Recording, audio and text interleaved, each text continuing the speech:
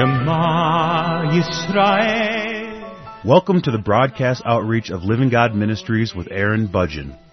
Aaron discovered Jesus is his Messiah while preparing to be a rabbi. He now teaches for several organizations and is the teaching pastor for Living God Ministries.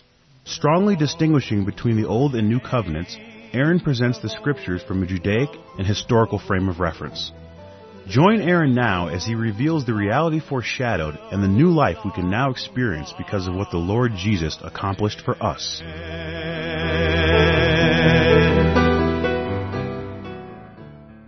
In the previous program, I was talking about the importance of understanding that it is the truth that our God has revealed to us that sets us free.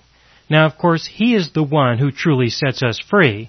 But in this abstract sense, it is the truth that He reveals that sets us free in the context that in many cases we believe things that are not true. And when those things are corrected, then He is the one that sets us free through the acknowledgement of the truth, through the acknowledgement of the reality that has been revealed to us in a sober-minded, divine way. Now, I was also explaining in the previous program that above and beyond the beliefs that people have, that many people believe things that are not true and that puts them into bondage, that's one thing. But the other thing is that there are many things in the world that can also distract us from a relationship with our God.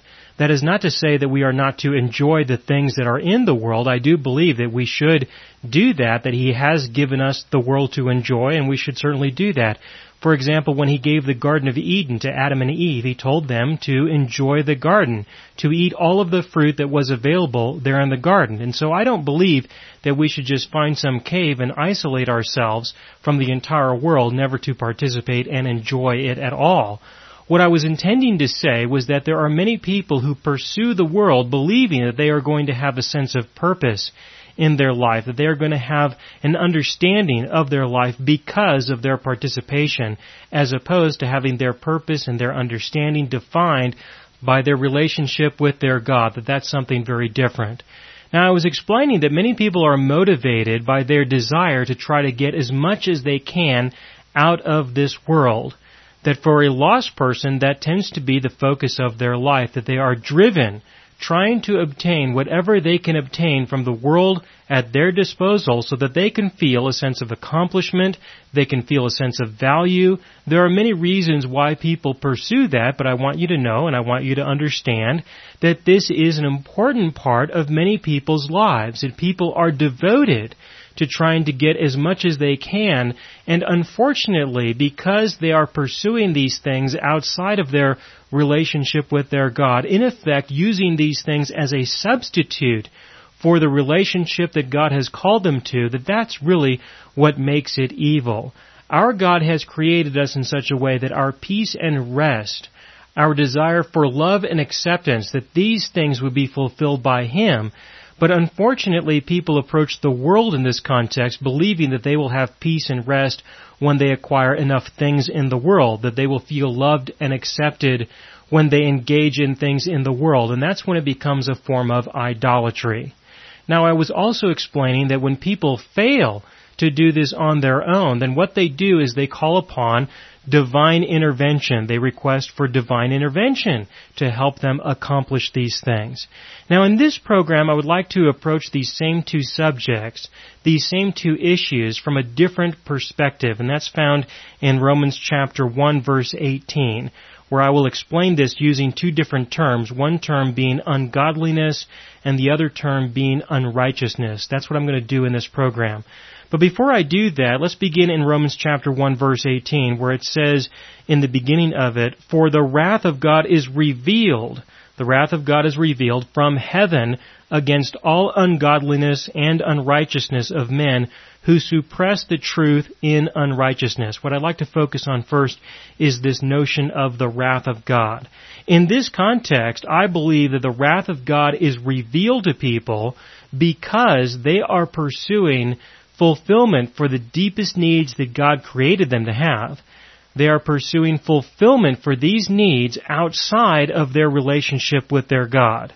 And because of that, they engage in sin, and the wrath of God will be revealed to these individuals it will be expressed to these individuals because they were seeking fulfillment for the deepest needs of their heart outside of a relationship with their God. They were pursuing these things in the world. These are the root issues. These are the reasons why people commit sin. I understand that people can say that the wrath of God will be revealed, will be expressed to those who commit sin, to those who engage in sin. That's true. But what I'm referring to right now is the root causes as to why people commit sin. And the reasons why people commit sin are the very root issues as to why the wrath of God will be expressed. And the bottom line, of course, is that the wrath of God will be given to individuals because they fail to trust in Him, because they fail to believe in Him. And of course, the sins that are manifested in people's lives are nothing more than the individual varieties of different manifestations, of different expressions within different people. People sin in different ways. There are a lot of ways to engage in sin, and there are plenty of sins to go around for everybody.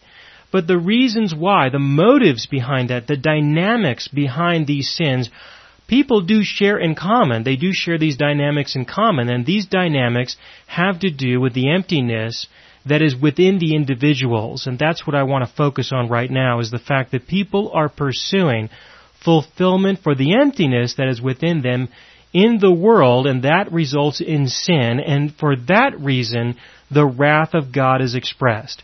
The wrath of God is given because people don't believe in Him, they don't trust in Him. When the living God kicked Adam and Eve out of the Garden of Eden, He did that because they didn't believe in Him. They didn't trust in Him. People will not enter into the kingdom of heaven because they don't believe in Him. They don't trust in Him. People were drowned in the flood of Noah because they did not believe in Him and they did not trust in Him. The manifestations in people's life were very real. Those manifestations were sin, but the root causes of these manifestations have to do with a person's emptiness. All right, now there are two ways that people have approached their attempts to try to resolve this emptiness within them. The first classification of people that I would like to describe are those people who pursue the world and only the world and have no consideration for the living God whatsoever. And then the second group of people have to do with those who do have consideration for the living God, but unfortunately they are calling upon His divine intervention to indulge their flesh in the world, not necessarily in the context of sin, but to indulge their flesh in the things of the world, because there are things in the world that you can enjoy and be dependent on and to trust in that are not necessarily sin. For example, you can have food, you can have shelter, you can have safety and security. These are things that you can obtain in the world outside of your dependency on your God, and that is another form of sin. It is another form of indulgence of the flesh because, again, you are depending on the world and not really the God who is delivering these things to you. That's a very difficult thing to identify. It's a very fine line to identify that a person is truly trusting in what God delivers as opposed to the God, regardless of whether He delivers or not. Trusting in your God is very different from trusting and depending on what you expect Him to give you, or how you expect Him to protect you, or how you expect Him to bless you. That these are different things that I'm referring to. And because of that, there is a third classification of people, and that is those people who truly live their lives in response to what their God has revealed. And what I'm referring to is that He has revealed that He is enough, that He will love us enough, that He will accept us enough, that He will provide us with a sense of peace and rest regardless of what is happening to our flesh.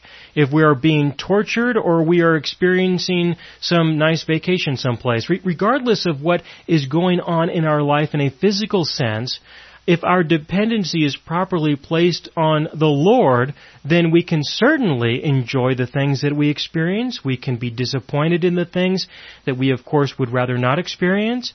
But regardless of those things, our trust in Him resolves the concerns of our needs for love and acceptance, meaning and purpose. That's what I'm trying to refer to, is that there is another category of people who live regardless of their condition, regardless of their circumstances. And so again, the first classification of people is those who are focused on their circumstances and have no acknowledgement of God whatsoever.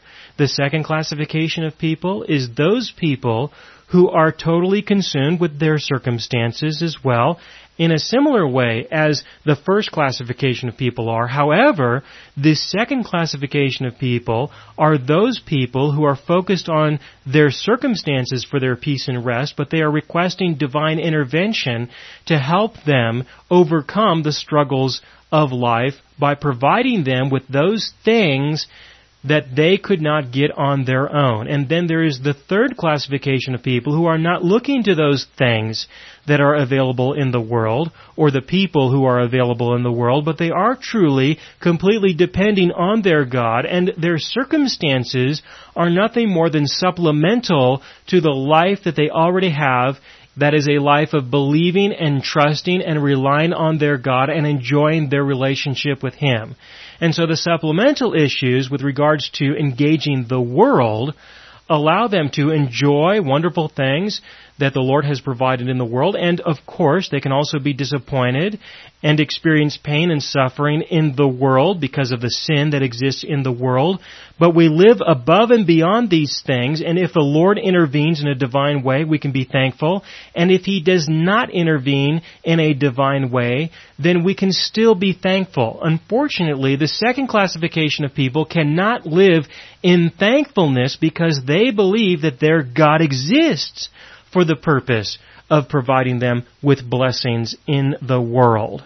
All right, now, I'm going to put some labels on these people now. Now, the first classification of people I will refer to as the ungodly. These are people who are definitely not godly at all, and they have no interest in those things that are godly, and they have no interest in the God who I am referring to, the true and living God.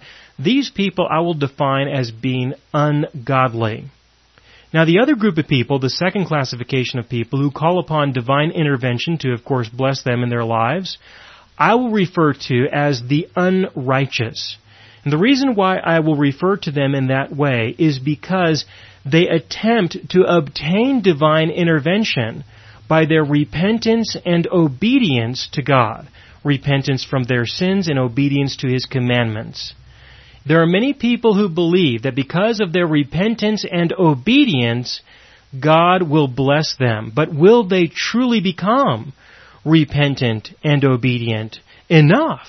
According to the law that our God revealed, there is no way that anyone will ever be able to repent and obey enough to earn or to obtain the blessings of God. And He does not give partial blessings for partial obedience. He doesn't do that. It's either all or nothing. That's what He defined in the law. Unfortunately, people have made up all kinds of bizarre theologies that contradict this, whereas people believe that if you will try, if you will give it your best effort, then God will give you a partial payment for your efforts. But I see no evidence for that in the Scriptures whatsoever. So there is a second classification of people who are attempting to be righteous, and I say attempting to be righteous because they think that they can get close enough to it that God will respond and intervene in their lives in a divine way in order to provide them with blessings. And these blessings are, of course, defined as blessings in their flesh. That's effectively what they are, and that's why I refer to them as opportunities to indulge in individuals' flesh.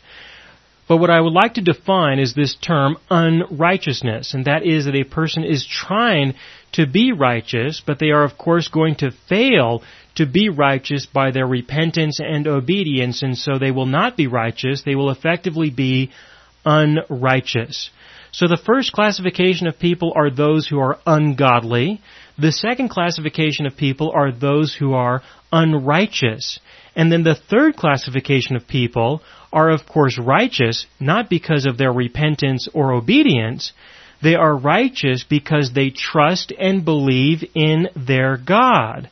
Abraham, as an example, was declared to be righteous because he trusted and believed his God. Adam and Eve fell, the entire sin issue of humanity came into existence, became an issue because they did not believe their God. Abraham believed his God, and on that basis he was declared to be righteous. and we also are declared to be righteous because we believe and trust our God. It has always been that way, and it will always be that way. People have always been identified as righteous. They have always been identified as people who walk with God because they trust Him, because they believe in Him. That is why it has always been that way. It is that way now, and it will always be this way in the future. And I believe that the third classification of people, those who trust and believe in their God, are those who are considered to be godly. So again, in Romans chapter 1, verse 18, it is written, "For the wrath of God is revealed from heaven against all ungodliness and unrighteousness of men who suppress the truth in unrighteousness." All right, now here we have the two classifications of people that I was referring to, and the third classification is implied, because those are the people who are not going to experience the wrath of God. The people who will receive the wrath of God are, first and foremost, those who are ungodly, which means that those are people who don't even acknowledge the existence of God at all, and they are pursuing a life of indulgence in their flesh, trying to obtain love, acceptance, meaning, and purpose in their lives through their pursuit of the indulgence of their flesh by engaging in sin directly. Then there are the unrighteous, who are pursuing indulgence of their flesh, but not necessarily through sin. They are doing so trying to obtain whatever the world has to offer them, but what they do, what they engage in, is not necessarily something that has been defined by sin, but instead their sin is that they believe that they can depend on the things of the world for their meaning and purpose, and that they believe that they are going to be able to call upon divine intervention because they are repentant and obedient. And so on this basis, these are the religious people. And I used the word religious in the context that this is an individual who is devoted to a life of repentance and obedience in order to obtain divine intervention to bless them in their lives. I believe that my God can certainly bless me in my life. Don't get me wrong. However, I live on the basis of the blessings that He has already given to me, whereas these people are living to try to obtain further blessings beyond what He has already given. And if He has already given all that we truly need for life and godliness, then what are these people asking for? They're asking for things that are beyond what we need for life and godliness. That's my point. Okay, and so these people who are unrighteous are those who are religious, who are devoted to a life of repentance and obedience. Those are the unrighteous because they are attempting to be righteous and they are not going to succeed. They will always be unrighteous. If you'd like to identify someone who is an outright sinner, then go ahead and go to the ungodly. But for those who are trying to be religious, I refer to them as the unrighteous. Now, those who will trust and depend on what the Lord has already given, who will enjoy the blessings that He has already given, who will live according to what they already have, those I believe we can refer to as the godly. Now, the wrath of God is going to be revealed to those who are religious. It is going to be revealed to those who are unrighteous, even though they may think that they are righteous. But where is the line? I mean, where is the definitive line that a person can say that they cross when they go from being unrighteous to godly? I mean, what is that real line? Where is that line really in existence? Because I know many people who are very religious, who I could define as being unrighteous because they do not fully depend on what the Lord has already done, on what He has already given, but they are still devoted to trying to obtain something through their repentance and obedience.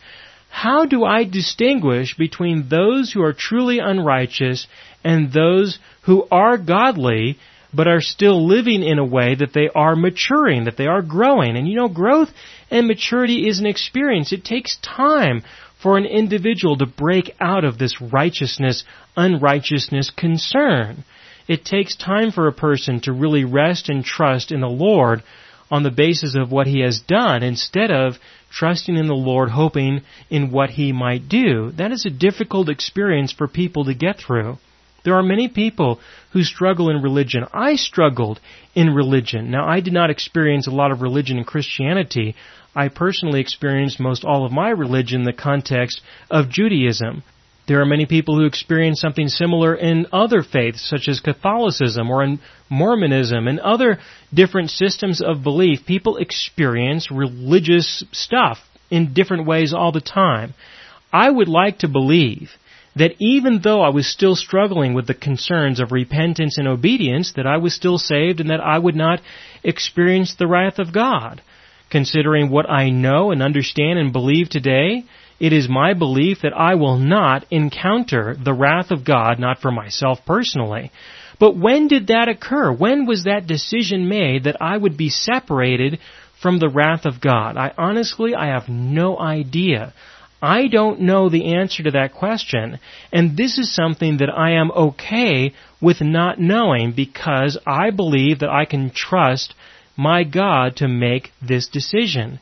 I believe that we can trust Him in the sense that even if a person is struggling with the issues of do they repent and obey to obtain the blessings of God, that even though they may wrestle with those things, even though they may still be trusting and relying on their God for that purpose, to give them blessings when He has already given them all the blessings that He is going to deliver. Again, He might still intervene in our lives in a personal way. That's not what I'm referring to. What I'm referring to is those blessings that He gives for life and godliness.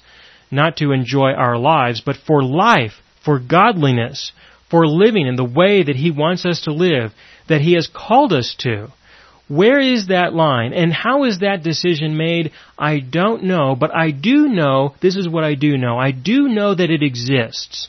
That I do know. And I do know that my God can be trusted to make the right decision concerning that line. That He will make the decision. Now, if I was making the decision, I personally believe that if a person acknowledges that they have a need for forgiveness and mercy, and they turn to their God for forgiveness and mercy, it is my belief that even though they may struggle with a lot of religion, that will be the definitive line. It's my belief, from what I understand about the gospel and what I see overall about the character and nature of my God, I do sincerely believe that. However, in saying that, I do not want to diminish the seriousness of engaging in religion, engaging in that, and being identified as someone who is actually unrighteous, that they believe that they are righteous to some extent, but they are truly unrighteous, and the wrath of God will come upon them. I don't want to diminish that, and I do want you to take this seriously and examine yourself to see whether or not you are truly trusting in Him, whether or not you are truly believing in Him. I do believe that even though I can consider that line to be on the basis of recognizing your need for forgiveness and receiving that, even though I do believe that that can be the case, I do not want to diminish the seriousness of the fact that there are many people who are engaging in this world in a very unrighteous way. And that way is a life of repentance and obedience when He has not called us to that. He has called us to something else. And that is to live a life of peace and rest in what He has done, not in what we think we are going to do on His behalf. In verse 19, Romans chapter 1, verse 19, it is written, "Because that which is known about God is evident within them, for God made it evident to them.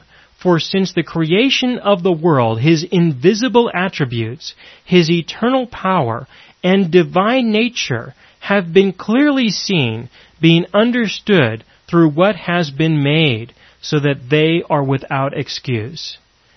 Now, I believe that this is very important to recognize and to understand, and that is that regardless of what people think or what people believe, our God has provided enough evidence so that He will be very comfortable providing people with His wrath.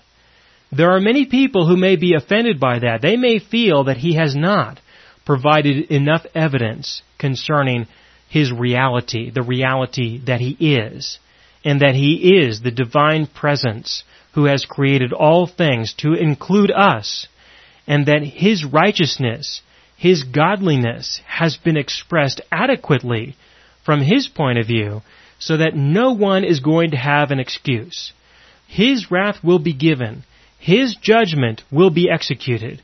And while many people may feel very uncomfortable, they may feel as though He has not provided enough evidence for them, He believes that He has. And that is what truly matters. Regardless of what people argue, regardless of what people debate, there are many things that people discuss and debate all the time, and there are many opinions concerning all kinds of subjects that people discuss. But regardless of what we think, regardless of what our conclusions are, I do believe that my God has only one opinion on that subject. And His opinion is what I personally would really like to know. Because in the end, that is all that will truly matter. Our God has called us to Himself so that we can know Him and so that He can reveal to us the world through His eyes, so that we can see and understand what He is doing, what He has made, and what He is accomplishing. He offers us discernment, but in many cases we must let go of our own opinions and our own beliefs and truly depend on Him and believe what He has to say.